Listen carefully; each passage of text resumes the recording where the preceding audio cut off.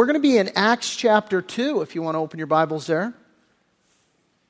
The book of Acts, chapter 2. You know, if you've been with us for the past year, really, we've been going through a study in 1st and 2nd Samuel. Last week we finished up the book of 1st Samuel. We're going to be going into 2nd Samuel.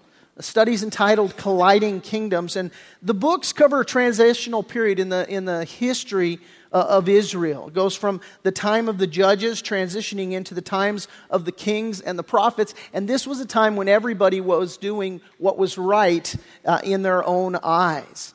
And the recurring theme of the books is the battles of men and their earthly kingdoms and the greater battles of men and God's kingdom. Who will rule? Who will they listen to? Who will they trust? Who will they obey?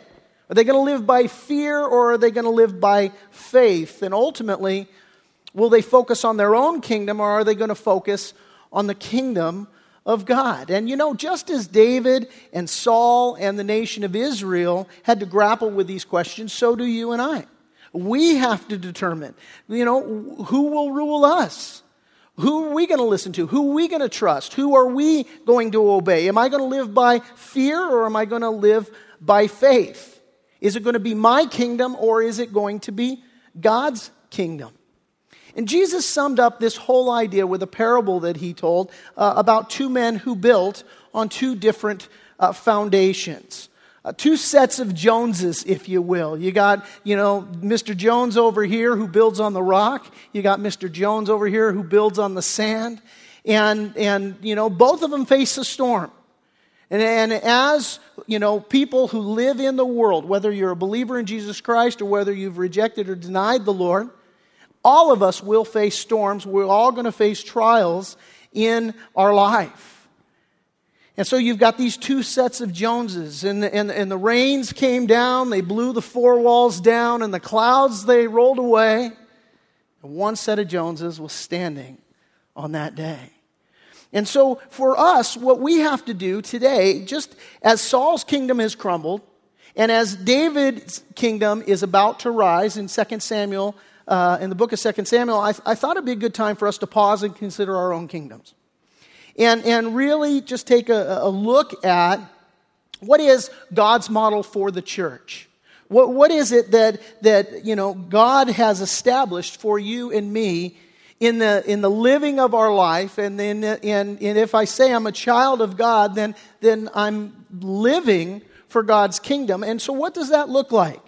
What does it look like practically to build my life on the rock and not to build my life upon sand? This is what we're going to look at today. The title of the message is The Pillars of a Healthy Church. Acts chapter 2. We'll pick it up in verse 40.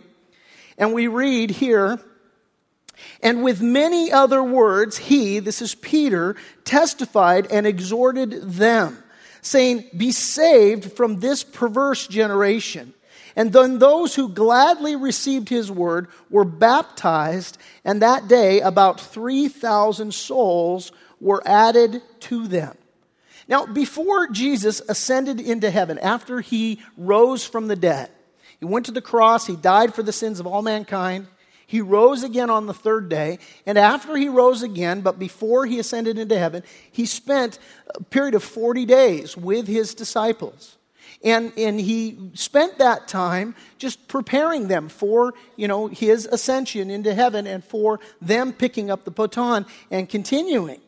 And we read about, you know, this period of time, you know, some of the transactions that transpired in Acts chapter 1. I'll put it on the screen for you.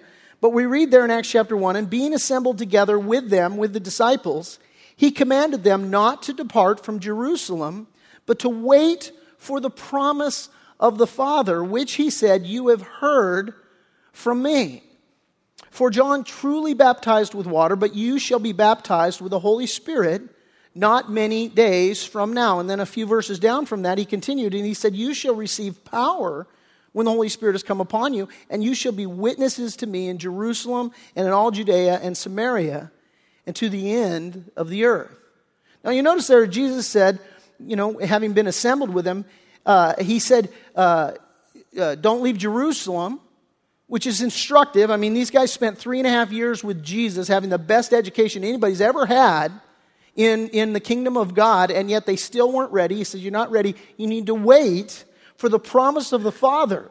He's speaking the Holy Spirit, and he said, it goes on to say, which he said, you have heard from me. And what he's referring to is back in the Gospel of John, in John chapter 16, Jesus was explaining to his disciples the role of the Holy Spirit. And what happened was, Jesus there in John's Gospel, he's getting ready to go to the cross. And so he's preparing the disciples for this, and they're freaking out. Here's why they're freaking out. The disciples had in their mind, and the Jews had in their mind, what it was Jesus was going to do. When Jesus came, when the Messiah came, they were expecting a Messiah that was going to conquer Rome, that was going to establish the kingdom on earth. And they were all expecting that the Messiah was going to rule and reign, and that they were going to rule and reign with him. They had no concept that the Messiah was going to come as a suffering servant, that he came to give his life, that he was going to die in the way that he did. They didn't understand the atonement for sin. They thought Messiah was going to come and he was going to just rule and reign. They were going to rule and reign with him. And so Jesus is preparing them for the fact that, hey, listen, it ain't going down like that. And so as he began to explain that he was going to be going away, they begin to freak out. And so Jesus is then comforting them. And so he's telling them, look, I'm going to prepare a place for you. I'm going to be back for you. And you know where I'm going, and you know the way. And Thomas, who we know as Doubting Thomas, said, Lord, we don't know where you're going. And how can we know the way? And Jesus says to him, I'm the way, the truth, and the life. No man comes to the Father except by me. And later on, in the same discourse, in the same exchange, he would say to Thomas, don't you know me? Even after I've been with you for so long, don't you know me? Don't you get it? Don't you understand? And so as they're dealing with their trepidation and their fear, with this idea, trying to get their heads and their hearts around the idea that Jesus is going to leave and that things aren't going to go the way that they expect them to go, and maybe you can relate with that. In your relationship with the Lord, sometimes he does things that we don't expect, and we're filled with trepidation. We're filled with fear. We're like, God, it's not supposed to be this way. And so this is where the disciples are. And so what he begins to do in his comforting of them, telling them, look, I'm going to go prepare a place. I'm going to be back for you. He goes on to tell them about the Holy Spirit. He says, look, it's actually better for you that I go, because I'm going to give to you the Holy Spirit. And when he talks about the giving of the Holy Spirit, he said to them, and I'll put this on the screen for you, John 16, he said, and when he, speaking of the Holy Spirit, has come, he will convict the world of sin, of what's wrong, and of righteousness, of what's right, and of judgment. Hey, the Holy Spirit, not only is he going to work in the hearts and the minds of men and women to say, hey, this is wrong, hey, this is right, but he's also going to remind us, we're going to stand before God someday. And this is all the work of the Holy Spirit in the life of the believer, that we would understand, look, there's a day coming when I'm going to give an account for my life. There's a day coming when you're going to give an account for your life. And it's a healthy way for us to live as followers of Jesus Christ, to understand that there's a day coming when I'm going to have to give an account to God, right? And so he said, he, the Holy Spirit, will guide you into all truth, for he will not speak on his own authority, but whatever he hears, he will speak, and he will tell you things to come. He will glorify me, for he will take of what is mine and declare it to you. And so having obeyed Jesus Christ, the disciples waiting for the gift of the Holy Spirit, on the day of Pentecost, the Holy Spirit was poured out upon them. And when the Holy Spirit was poured out upon them, what happened is that they all went out into the streets and they all began, in the power of the Holy Spirit, to declare the wonders of God. And by the supernatural gifting of the Holy Spirit, all of these disciples were now doing so. They're proclaiming the wonderful works of God, and they're each proclaiming it in a different language, in a different dialect. And that's significant because what had happened was there were a large group of people who had gathered together in Jerusalem for the worship of God, for the day of Pentecost. And so there, as they're celebrating the giving of the law, that's the significance of that in the Jewish calendar, what would happen is that these disciples would be equipped to speak in their individual languages, because they're all assembled from different places. They're proclaiming in their language the grace of God. Just the goodness of God and what He's done. And everybody's looking on this. Some people they're like, this has got to mean something, man. What will this mean? And others are like, these guys are drunk, man. They're liquored up. Look at them. They're just out here babbling drunk. Peter steps up. He's like, these men aren't drunk. Let me just tell you, here's what's going on. And so what happens is Peter begins to preach the Word of God. And as Peter is preaching, it's incredible. He's speaking with power and with authority because he's filled with the Holy Spirit. And if you're taking notes, you want to write this down. The first pillar of a healthy church is teaching that is anointed by the Holy Spirit. Teaching that's anointed by the Holy Spirit. And you notice the result. Because what happens here, and we read it there, is that in verse 40, he's preaching, and it says, with many other words, he testified and he exhorted them. And he's saying, be saved from this perverse generation. Peter there is proclaiming by the power of the Holy Spirit the testimony of the Word of God. And he's doing it, talking about, look, I'm exhorting you. This is what God's Word says. This is the hope of God's Word. And I'm exhorting you, you need to do something with this. And not only do you need to do something with this, but you need to repent. Repent means to turn. You're going in a direction that's not going to lead to eternal life, Peter is saying. And you need to turn in light of all of these things. This is what needs to happen. And what happens there as Peter is doing this is that the people responded. They respond. Why? Well, because it's the power of the Holy Spirit working through the proclamation of the Word of God.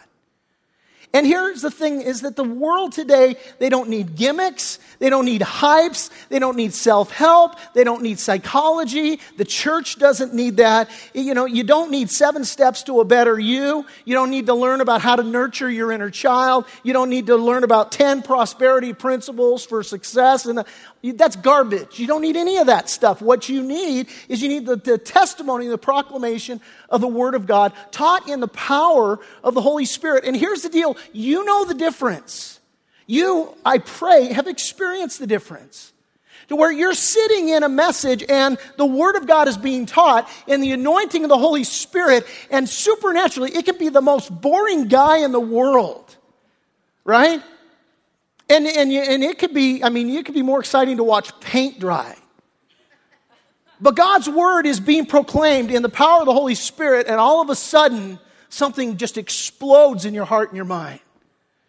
We were at a pastor's conference recently, and a pastor was up teaching. He's just going through the Word of God expositionally, And right in the middle of his teaching, some gal sitting up towards the front, she's like, there it is.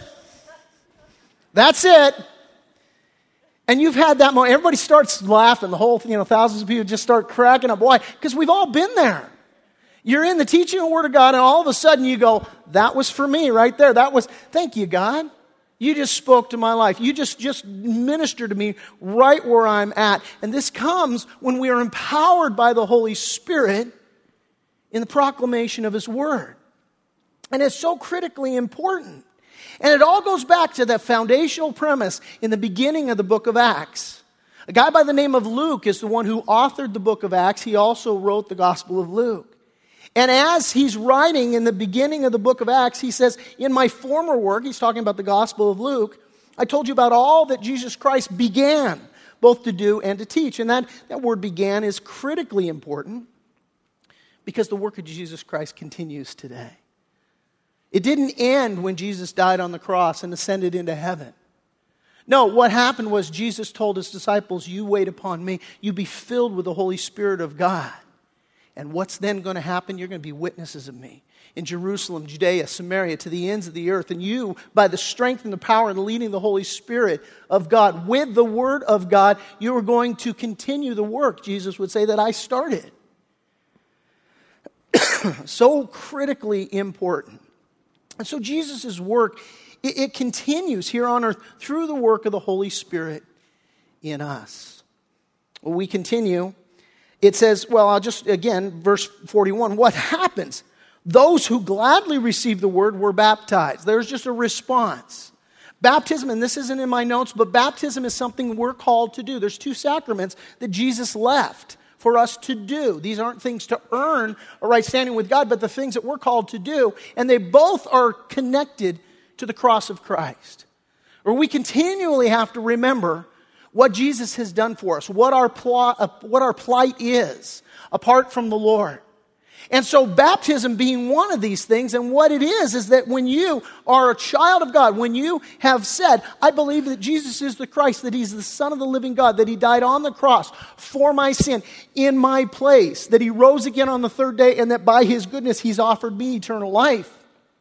Well, the Bible says, what you're called to do in obedience to the Lord in that place is to be baptized. It's to identify with the death, burial, and the resurrection of Jesus Christ. You make a public profession to where you go under the water, the symbol of death. You come up out of the water, the symbol of being raised to newness of life. And you say, just as Jesus Christ died for my sins in my place and rose again, I, by faith in Him, have died to my sin, and I've risen again in Jesus Christ. And so these believers follow, and they do that. By the way, if you've never been baptized, you need to be baptized. And we're going to have a baptism here in just a month or so. We'll get the date out for you guys. But if you've not been baptized, you need to be baptized. Is that outward sign of the inward change? Is that public profession of faith that, hey, I am in Christ. I'm trusting in His death, burial, and resurrection. And so it says, those who gladly received His word, they were baptized. And that day about 3,000 souls were added to them. It's interesting, if you look in Exodus chapter 32, when the law was given, when Moses came down off the mountain with the Ten Commandments, he found the Israelites engaged in gross sexual sin. They had crafted a calf out of gold, and they were worshiping it. And there was, it says that they rose up to play, and then in the language there it suggests sexual play, that they were involved in great immorality. And the reaction then when this all transpired was that, boy, God's people mounted up, and God struck 3,000 people dead. In the giving of the law, 3,000 people die, but here in the giving of grace, 3,000 souls are added to them. And so here is this great work that, this outpouring of the Holy Spirit. By the way, people always talk about, churches, and as our church has grown now and all, and there's people who say, well, gosh, the church, I wish we could just go back to the church of the first century. Just a little small church. There were 3,000 people on day one, man. I mean, this is what God does. He just brings people to them, and says, so 3,000 souls were added to them, verse 42, and they continued steadfastly in the apostles' doctrine and fellowship, in the breaking of bread and in prayers. And then fear came upon every soul, and many wonders and signs were done through the apostles. Listen, where God is moving and God's people are serving, signs and wonders are the natural response, the natural result. That God does this incredible moving work. Many signs and wonders were done through the apostles, and now all who believed, verse 44, were together. They had all things in common. And they sold their possessions and goods, and they divided them among all as anyone had need. Here's where their attitude was. Jesus had said, look, I'm coming back. And here they're all gathered together from all of these different places here into Jerusalem. They come to know the Lord. And so now they're in a place where we don't want to leave. We want to stay here. And so all of the believers, they're just like, well, let's figure it out, man. We'll just sell our stuff. We'll help provide for you and so on. And so this was the attitude that's going on. Let's just divide and share. And so continuing verse 46, with one accord in the temple and breaking bread from house to house, they ate their food with gladness and simplicity of heart. The idea of that phrase means unworldly simplicity. The world runs after many things. The world is consciously concerned about many things. And these believers, having come to know the Lord, they have an unworldly simplicity. Simply Jesus, man. And so this is how they eat their food and how they fellowship together. verse 47, praising God and having favor with all the people. And the Lord added to the church daily those who are being saved. Look, as a church, we don't have to come up with gimmicks. We don't have to offer free gift. Come to church and you get a free gift. We don't do any of that stuff. We say, come to church, and we're going to introduce you to Jesus Christ, and He's going to change your life. And people come and they taste and see that the Lord is good. And what happens is they stick around. God adds daily to His church such as should be saved. Why? Well, it's because when people come and they experience a group of people who are loving the Lord, who are serving the Lord, who are just trusting in Him, there's an attraction to that you cannot deny. I've told you the story. I got a guy I used to work with, and he comes out and he's coming to the church, and I, witnessing to him and trying to get him to give his life to the Lord. And week in and week out, he's come to the church, but he's not ready to give his life to the Lord, but he keeps coming back to church. And eventually, man, what's the guy say to me? He says, man, I want what you've got. I'm like, dude, I just left everything to follow the Lord. I got nothing. I'm driving a used car that my single parent sister-in-law gave to me that's got no air conditioning. And here I am, I'm driving. Now I'm just run out of gas with you. We're sitting in the middle of August on the side of the road, sweating like, Mike Tyson in a spelling bee, and here I am. And what the heck? You want what I've got? Well, what do I have that you could possibly want? He's like, you got joy, you got peace, you got. What he saw was Jesus Christ and how He changes the life. And this is what happens is God adds to the church such as should be saved, because it's attractive to people. People want hope. And there's nothing more attractive than believers who are following Christ, who don't have it all together. We are not perfect. You spend a day with any one of us, you're going to go, you're a piece of work, man. I got everything together, but you guys, But there's nothing more attractive than following the Lord, than serving the Lord, than walking with the Lord. And God adding daily to the church such as you'll be saved. Man, it's just a beautiful thing. And you notice He says there in verse 42 that they continued steadfastly. You might want to circle that word steadfastly. Nearby you could write this. You could write down a single-minded fidelity to a certain course of action. A single-minded fidelity to a certain course of action. Now, if you've ever been on a successful diet, you know exactly what this is, right? How many times have we said, man, I'm going to lose some weight, and I'm all about the diet on Monday morning, but by Monday afternoon, the diet has gone away. Or you're like me and you go, man, I'm going to get in shape, I'm going to eat good, and so you go down to the store and you're like, oh, you know what? I want the potato chips, but you know what? This Pirate's Booty it's actually got a lot less fat in it, and it's actually okay. And then you sit down and you think, oh, this is healthy food, and you eat the whole bag. Well, it's healthy for me, not the whole bag. That is not a single-minded fidelity. We recently had a competition here at the church. We called it Reliance Biggest Loser. And a bunch of guys got together. We're all going to, we're all going to lose weight. And collectively, we lost like over 400 pounds. I lost like 49 pounds on this bet. Well, it was because it was a competition. I was all about it. I'm like, you had me at competition, man. Let's go. But what was required for us to be successful was a single-minded fidelity. It was a matter of saying, am I going to go eat sushi? No, I'm not going to eat sushi. Am I going to go get a Big Mac? No, I'm not going to go get a Big Mac. And so what happens for these guys is that they have this single-minded fidelity to a certain course of action. And listen, your walk with the Lord requires the same thing.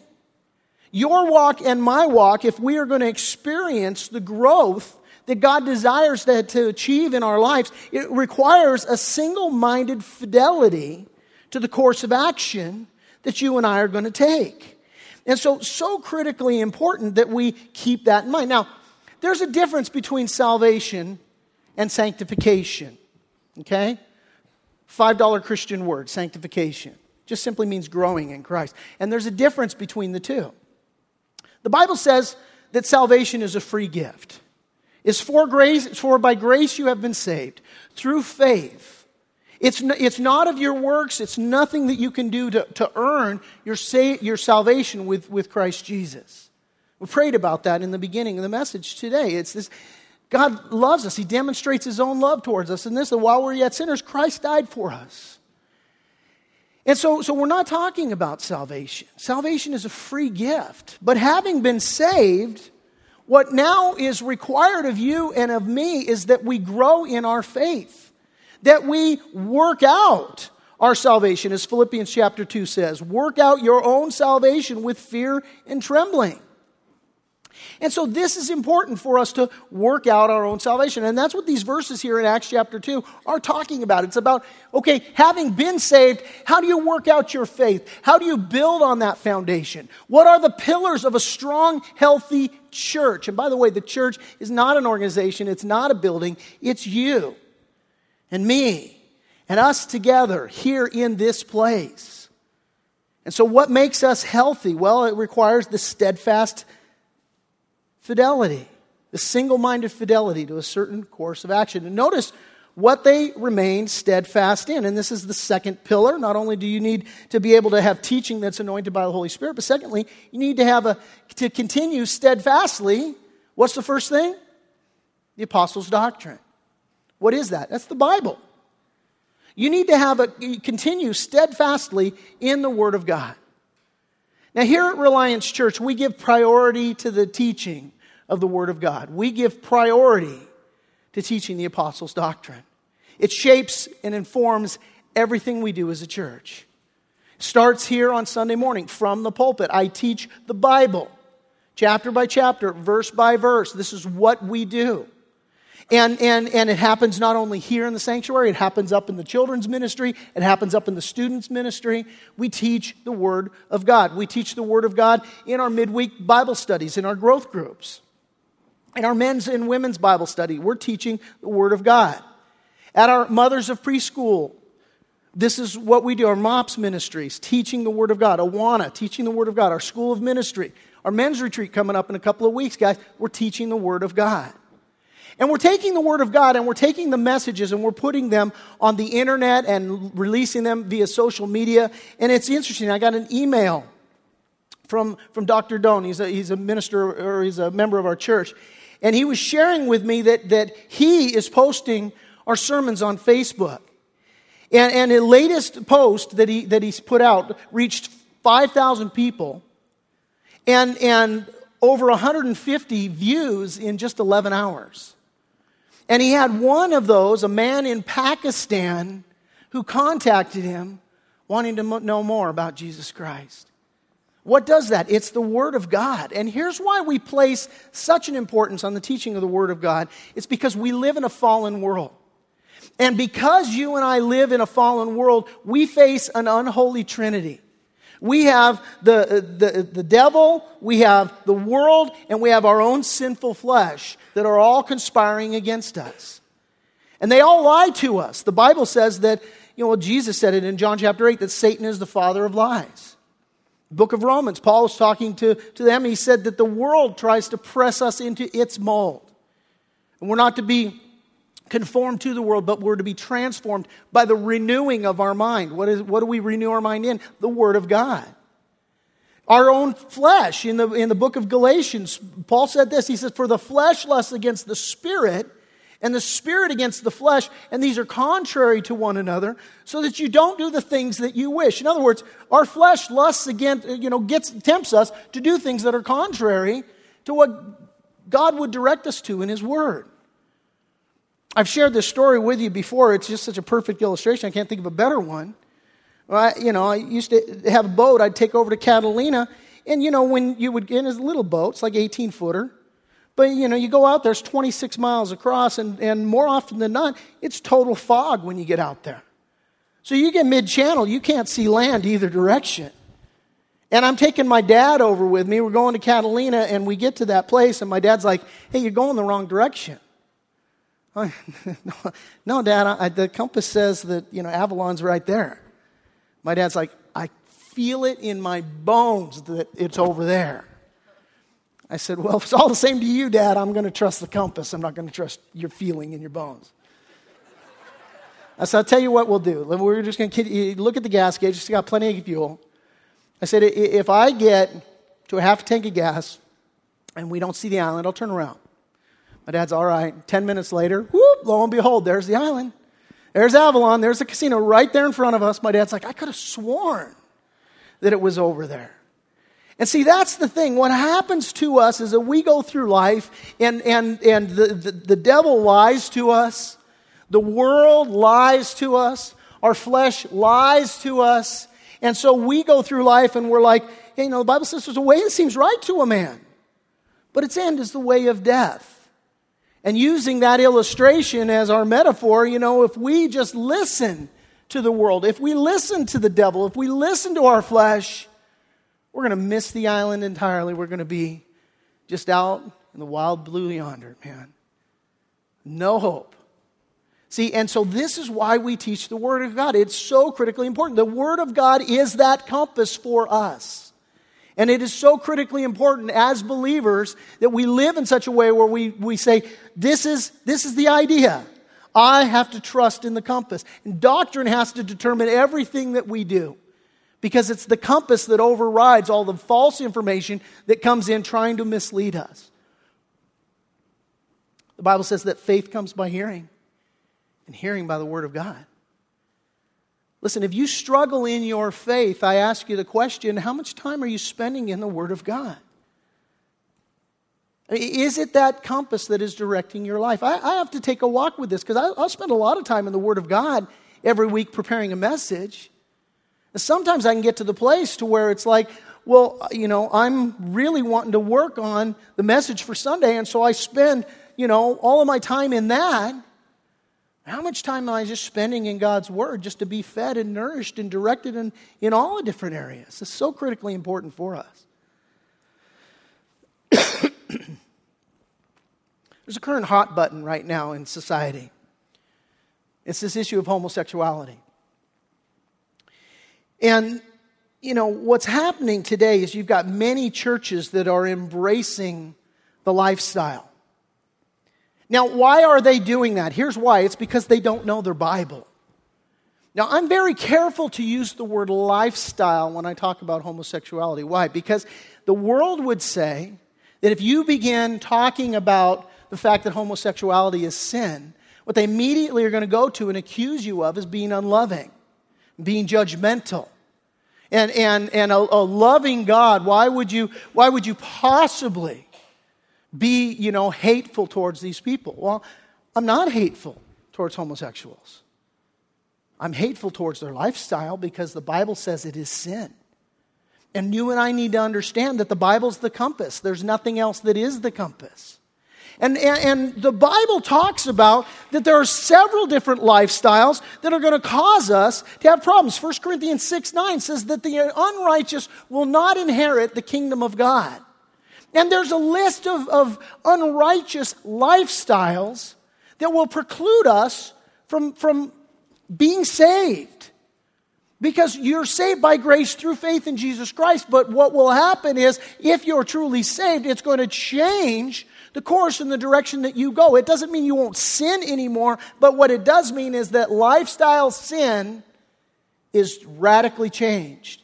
And so when Paul's talking to the Corinthians, he says, listen, the unrighteous are not going to inherit the kingdom of God. Those that continue in a lifestyle of sin are not going to inherit the kingdom of God. And he lists homosexuals, but he also lists fornicators and adulterers and idolaters.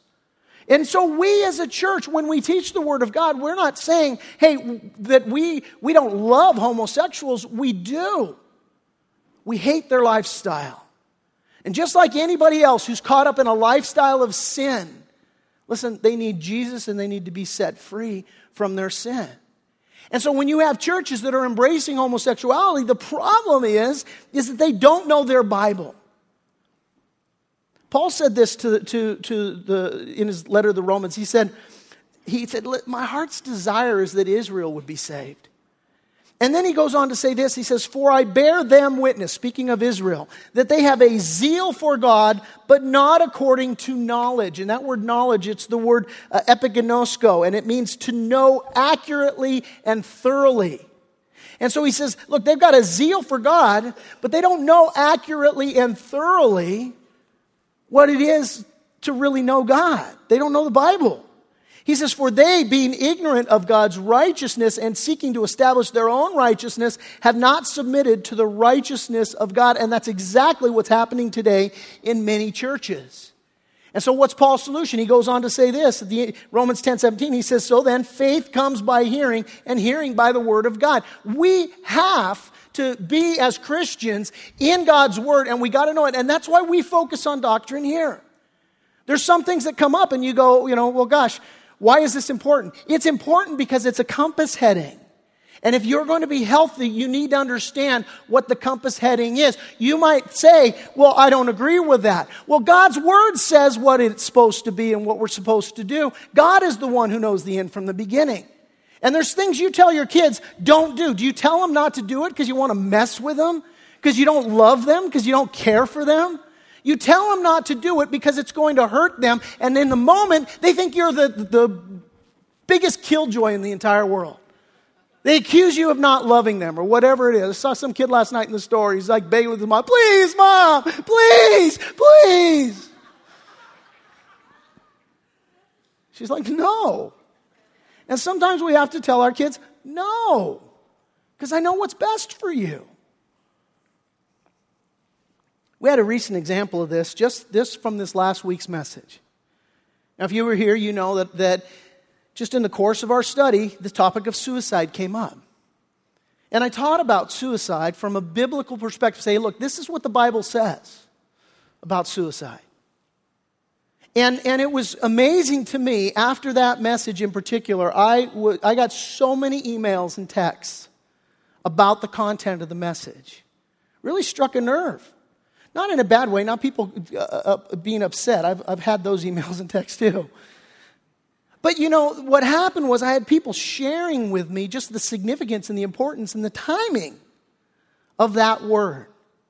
Now, how do we get that word? It wasn't because I just said, oh, hey, guess what? Today we're going to talk about suicide. No, it just came up in the regular course of our study through the Word of God, and that's why we go chapter by chapter, verse by verse. Because God has issues that He wants to talk to you about to set the compass of your life. And one of the calls that I got, or the text that I got, was from a member who told me that last week brought a family member with them to church. And so this person was saying that, here it was, this subject comes up, and so later they have the opportunity to where they just feel burdened and they strike up a conversation with the family member that they brought. To say, look, as Pastor Ted was teaching on this, I couldn't help but think of you. And the person burst into tears. And it ended up being this divine appointment where this person was actually struggling with those thoughts. Now, what happened? It was through the teaching of the Word of God, God, the creator of the universe, spoke directly to this person. And that's what the member of our church told them. And he said, God talked directly to you. He knows you. The Bible says the hairs on your head are numbered. That His thoughts towards you are more than the sand in all the seashore. Try counting the grains of sand in your hand. And the Bible says His thoughts towards you are more than that sand in every single seashore in the world. That God's constant thought is towards you. He loves you. He wants to know you. And this person saying, look, God showed up to talk to you. Why? Well, because we continue steadfastly in the apostles' doctrine. And so God shows up, speaks to that person. Not only that, but this member of our church is equipped to then counsel this person according to the sound biblical doctrine that they have received. And so when you sit here and there are things that are being discussed, you need this because it sets that compass to equip you to navigate through the quicksand of this world. It's so critically important. And that leads us to the next pillar of a healthy church. It says not only did they continue steadfastly in the apostles' doctrine, but it says then that they continued steadfastly in fellowship. Now, the word that's used here is the word koinonia. Here's what it means. It means intimacy. It means community. It means partnership. It means joint participation. Listen, the Bible is filled with exhortation, that we need to be people who are united together in relationship. And especially in our day and age, this is something is becoming more and more challenging. Why? Well, because what we really do is we can drive home, we can hit our garage door opener, we can pull into my garage, we can hit the garage door opener shut, and our goal and aim might be, I don't want to talk to a single person. And we just get, and we have a tendency to isolate ourselves. And man, the Bible's filled with exhortation that we be people united together in fellowship. This is amazing to consider. I encourage you to do this one day. Go through the Bible and check out all the one another's of the Bible, especially of the New Testament.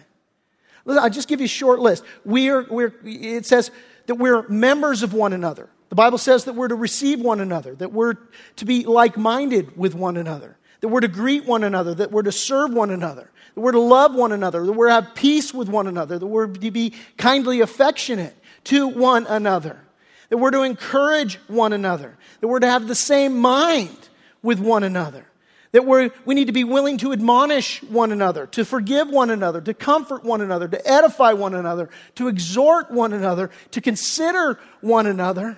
You think God thinks one another is important to say all of those things? He continues, we're called not to forsake one another or to grumble against one another. The Bible says that we're not to speak evil of one another. We're not to lie to one another. The Bible says that we're to confess our sins to one another, that we're to pray for one another, that we're to have compassion for one another, that we're to be hospitable to one another, that we're to submit to one another, that we are to minister to one another. The Bible over and over again talking about the one anotherness that we're supposed to have, the unity that we're supposed to have. That is what church is supposed to be about, is that we're connected one to another. Listen, our responsibility here, and my focus has always been in the establishment of a church, and whenever I have somebody that wants to go out and plant a church, I say, you focus on two things. You get people connected to Jesus, and you get people connected to one another. That right there is the single string on our guitar, man. And we just play it all day long. We want to get people connected to one another. I think about the first church that I started. And the first church that I started it because we had no Christian friends in our community. My wife and I got saved, and all of our circle of influence was all our beer drinking, partying neighbors and friends. And we said, we need to get a new group of friends. And we looked around and we said, well, gosh, we don't have one. Well, let's start a church. Our buddy just laughed. He's like, you can't just start a church. Well, Jesus in it, you can. We started a church just for Christian fellowship, just to have one another, just because we knew we needed those to lift us up, minister to us. And you need it too, and you know it. And I pray, and I won't ask for a show of hands, but I pray that you've experienced the strength of the one another in Jesus Christ. That you guys are connected to one another in that dynamic, loving way. The book of Ecclesiastes says this, 2 people are better off than one, but they can help each other succeed. If one person falls, the other can reach out and help. But someone who falls alone is in real trouble. Likewise, 2 people lying close together can keep each other warm, but how can one be warm alone? A person standing alone can be attacked and defeated, but 2 can stand back to back and conquer. 3 are even better, for a triple braided cord is not easily broken. The idea there, it's you and a friend, and it's Jesus, baby. And there is that one anotherness, that connectiveness, that continuing steadfastly in fellowship. It's so critically important for us if we're going to grow.